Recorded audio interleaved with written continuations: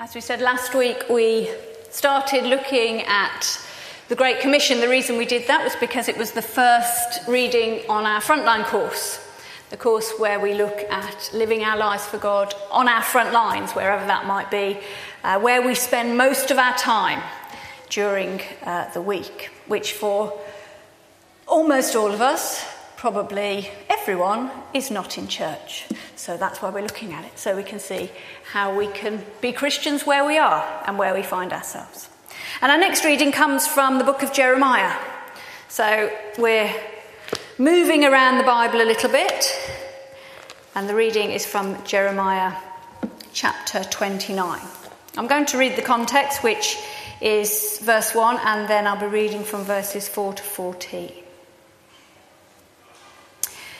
This is the text of the letter that the prophet Jeremiah sent from Jerusalem to the surviving elders among the exiles, and to the priests, the prophets, and all the other people Nebuchadnezzar had carried into exile from Jerusalem to Babylon. It says this: "This is what the Lord Almighty, the God of Israel, says to all those I carried into exile from Jerusalem to Babylon. Build houses and settle down. Plant gardens and eat what they produce. Marry and have sons and daughters. Find wives for your sons and give your daughters in marriage so that they too may have sons and daughters. Increase in number there, do not decrease. Also seek the peace and prosperity of the city to which I have carried you into exile. Pray to the Lord for it, because if it prospers, you too will prosper. Yes, this is what the Lord Almighty, the God of Israel, says. Do not let the prophets and diviners among you deceive you. Do not listen to the dreams you encourage them to have. They are prophesying lies to you in my name. I have not sent them, declares the Lord. This is what the Lord says. When 70 years are completed for Babylon, I will come to you and fulfill my good promise to bring you back to this place. For I know the plans I have for you, declares the Lord. Plans to prosper you and not to harm you. Plans to give you hope and a future. Then you will call on me and come and pray to me, and I will listen to you. You will seek me and find me when you seek me with all your heart. I will be found by you, declares the Lord, and will bring you back from captivity. I will gather you from all the nations and places where I have banished you, declares the Lord, and will bring you back to the place from which I carried you into exile."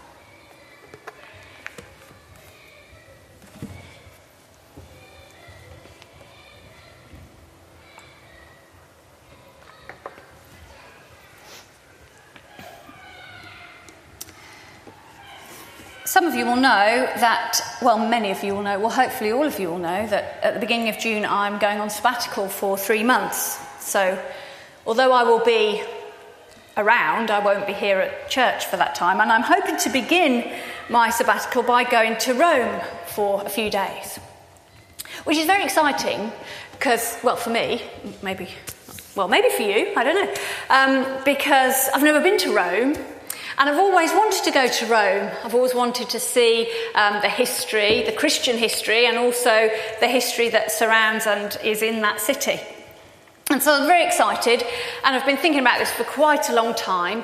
And I said to Simon, we could go to Rome together. You know, you and I, we'd get the grandparents up to look after the boys. And he went, okay. And I was like, okay. I said, well, I could go with someone else. No, don't mind.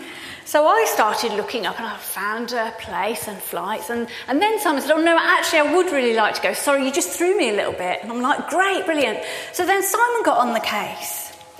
And then we looked at more flights and more hotels. And then we looked at reviews of hotels. We're like, oh no, well, that's not got great. So then we looked at more hotels and thought, I like that one. And then we found that the flights didn't coincide with that. So then we gave it a bit of a break because it does your head in. And then we started again and we looked at the cheapest flights. But they go from Gatwick and then you come back into Heathrow. Well, that's a pain. So then we looked at other flights. Well, the upshot is we haven't booked it yet. It's getting quite close, isn't it? I've also talked to quite a few people. I've had quite a few guidebooks and recommendations, But, we want to find that place that will be really nice, that will be easiest to get to, because we've not been before and it's a special trip and we're just taking so long to do it that probably there'll be nothing available. But, that's the thing, isn't it? When you're trying to book something special or go somewhere really nice or do something for the first time, you want it to be right. I don't know whether that's just me, but I think most of us want the ideal thing, or at least something that fits into our tick boxes. We don't just go for any old place and any old flight from anywhere that will cause the most problem. We want things to be as near perfect as they can be. And it's the same with most things that we want to do or that we want to get. If we're buying a car, for instance, I don't know people who will stop at the first car with a sign in the passenger window and go, "Oh, I'm buying that." We don't do that, do we? We look around. These days, we scour the internet for the best bargain. We go and test drive. We look at the history. We do a bit of research because we want the thing that's right for us before we finally purchase this car, which will probably be with most of us for quite a few years. And if we're looking to buy a house, we don't just buy the first thing that we see, unless we have to because we've got to move. We want the best place. We want the right layout with the right number of rooms in the right place for us. We want a good price. We want to buy somewhere that is right for our situation and for what we want. And so we look at all the options before we agree to put in an offer on that place that will become our home. Because if we're going to buy something of value or go somewhere that we want to go or live somewhere for a prolonged period of time, we want to tick certain boxes before we actually go for it. Given the choice, we would never settle down somewhere where we were really unhappy. We would never put up with a bad situation and make our home in that place. We would never stay in a place where we felt unsettled or unsure. And we would never advise anyone to do that either. We'd never go up and say, "Oh yeah, you really should buy that dump over there, it's terrible, but you should do it." We wouldn't do that. And yet, here in the book of Jeremiah, in the Old Testament of the Bible, this is exactly the advice given to the people of God to settle in a place that they don't like. It's exactly the advice given to them when they find themselves in Babylon, far from where they would call home and far from where they really wanted to be. The context, of course, as we said, is that this advice was given in a letter written from the prophet Jeremiah to the people of Judah. The people of Judah, of course, used to be the people of Israel. It's quite complicated history, but by the time Jeremiah came on the scene, they were the people of Judah because they resided in the southern kingdom of Israel, also known as the Kingdom of Judah. There's a map which I've got, hopefully John will be able to put up, which might help. The history, if you can see it, oh yes. The history was that years before, following the end of King Solomon's reign, Israel, which had been one kingdom, just the kingdom of Israel, had been split into two kingdoms, the northern kingdom and the southern kingdom. Israel became the northern kingdom, the slightly larger kingdom which took in some of the northern territories and areas.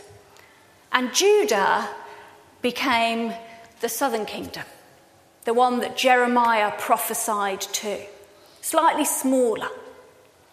However, Judah was the kingdom that contained the city of Jerusalem, the centre of the Jewish faith. And so you might have thought that out of both of these kingdoms, if there was going to be one that was more devout and more committed, it would be Judah, having the temple, the advantage of being able to go there, travel there, and be where they believed that God would be.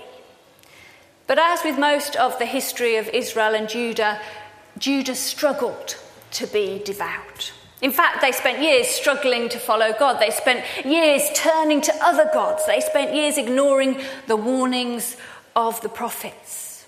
Until we get to the beginning of the book of Jeremiah, the prophet that was coming to the people of Judah. And we find that the northern kingdom, the kingdom of Israel, has already been destroyed. Its people have been taken into captivity by the Assyrians and its land has been robbed. It is no longer Israel. And the southern kingdom, the kingdom of Judah, is in danger of heading the same way. So from the very start of the book of Jeremiah, there are calls for the people of Judah to turn back to God. Jeremiah warns them again and again and again that disaster is coming. Invading armies are closing in. Foreign nations are surrounding them, ready to strip their land. He urges them to turn back to God, warning them as prophets before have warned them, that if they don't listen to God and change their ways, disaster will come upon them, just as it did to Israel. And more importantly, Jerusalem will be destroyed, the place that is the centre of all that they do. Of course, the people of Judah feign repentance. They promise change again and again, but they don't mean it. And eventually they are overrun by the invading armies of the great Nebuchadnezzar. Their land, like the land of Israel before them, is destroyed. The temple is left in ruins, and the people of Judah themselves are taken into captivity in Babylon. They are exiles, which is where we find them in the passage that we read today. They're living a life in a land where God is no longer worshipped, has never been worshipped. They're living in a place with no temple, no place to gather and go. They're living among a people they don't know, and even worse, they don't like. We find them lost and desolate and longing for home. They have been told by so-called prophets that their exile will not be for long. Don't worry, you'll soon go back to your land. And so they're holding on. They're clinging on to that hope. They're just waiting for this whole nightmare to be over. And then this letter arrives. A letter addressed to the people of Judah from the prophet Jeremiah. And it says this: "This is what the Lord Almighty, the God of Israel, says. Build houses and settle down. Plant gardens and eat what they produce. Marry and have sons and daughters. Increase in number there. Do not decrease. Also, seek the peace and prosperity of the city to which I have carried you into exile." Then this letter arrives to these desperate people who want to leave this God-forsaken land they've ended up in. And it says, stop hoping for a different life. Stop simply putting up with how things are. Stop waiting to be rescued and taken home. But instead, settle down. Make a home. Build a family. Live your life. You're going to be in Babylon for quite a while, says Jeremiah, 70 years, which could be translated a very long time. So don't just survive and hope that things will get better soon. Don't just wait for a temple and a homeland and your own secure borders before you start to worship God. Instead, make your home with God now, here in Babylon.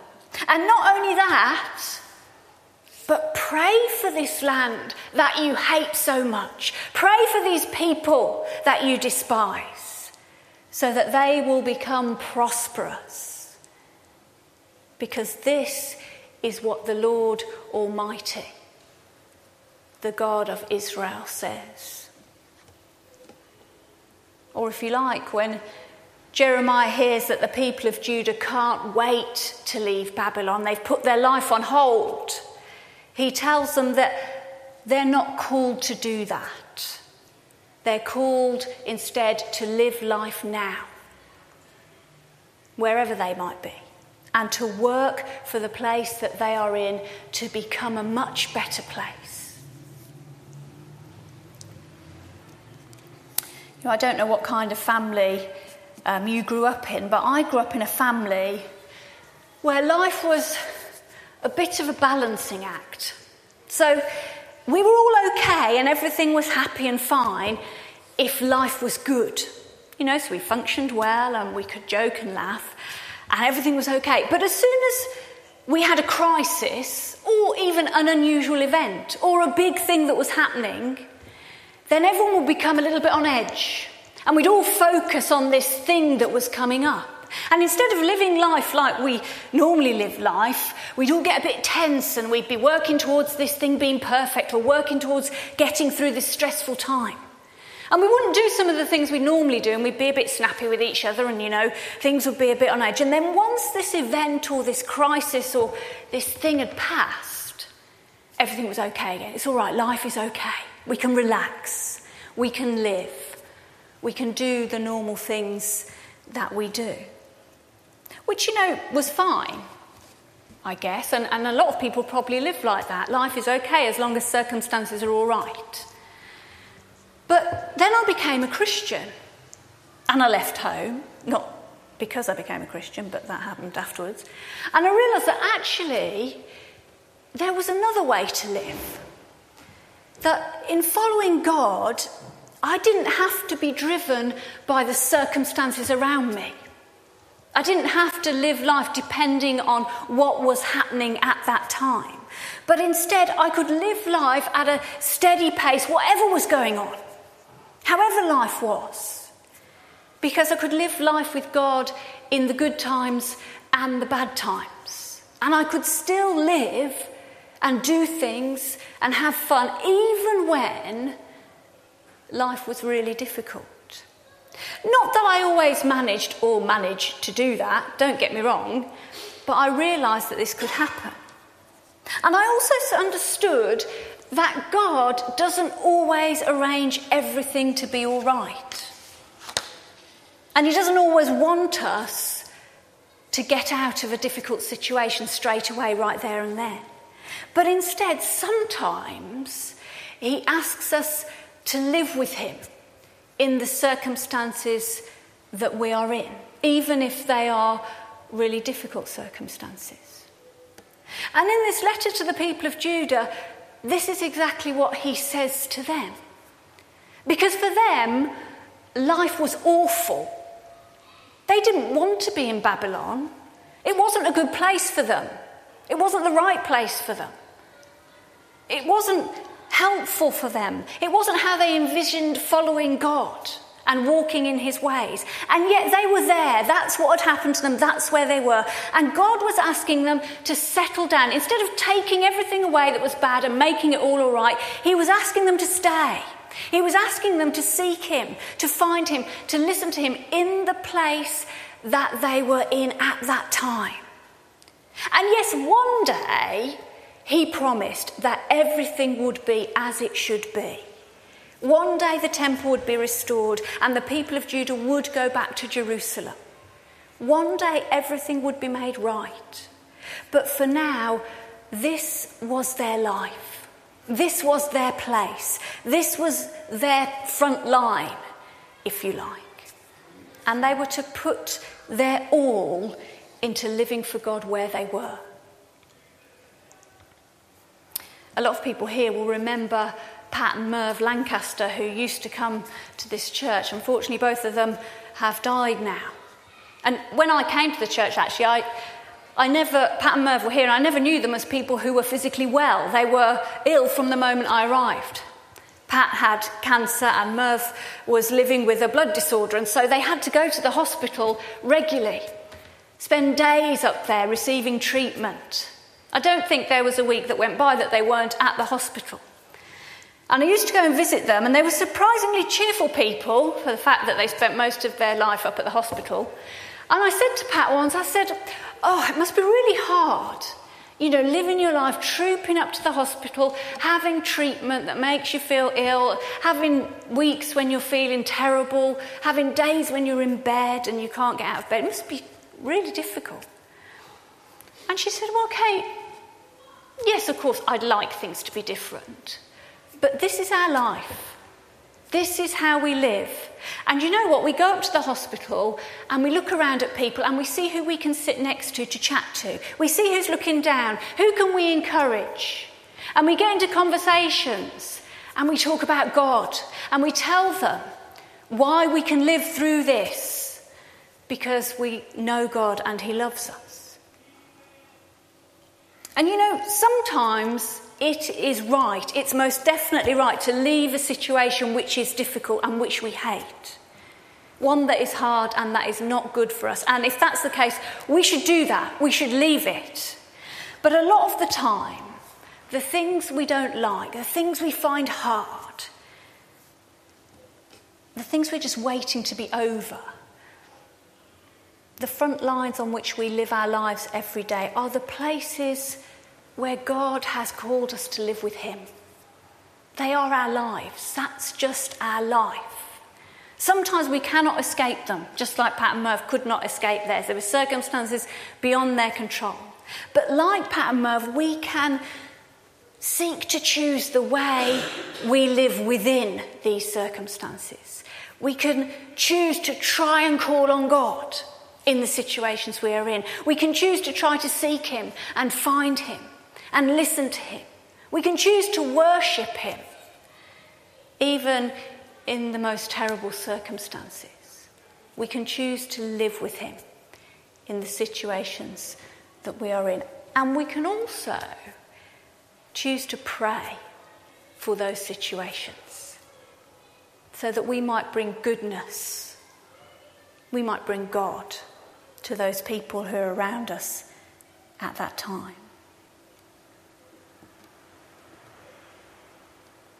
One of my favourite programmes is Grey's Anatomy on telly, which is quite good because it's gone on and on and on and on, so it's sort of kept me interested. And there was an episode just last week or the week before where one of the doctors is going through a bit of a faith crisis, and a rabbi comes in, Rabbi Eli, as a patient. He's had a terribly unusual reaction to antibiotics and he's dying. It's quite grim, actually. Anyway, I won't explain it.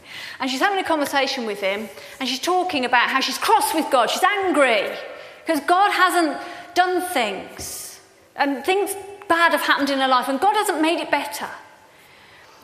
And he says to her, "You'll excuse me, but I haven't got time to pretend what you're saying is, okay, and go through all that because I'm dying. So I'm just going to tell you, you're being like a child." He said, "Why should you expect everything to be all right? Why should you expect life to just be good? Why should you expect God to fix everything all the time?" And then he said this: faith wouldn't be real faith if we only believed when things are good. Faith wouldn't be real faith if we only believed when things are good. And equally, when we think about the lives we live each day, the situations we face, the people we meet, the things that come upon us regularly, our faith wouldn't be real faith if we only felt we could try and practice it when life was okay. Which is why God calls us to settle down with him wherever we find ourselves, whatever situation we're in. Let's pause for a moment before God. Maybe as we're quiet, we can think about how our lives are at the moment, the situations we're in, the things that we face, and how we're facing them with God.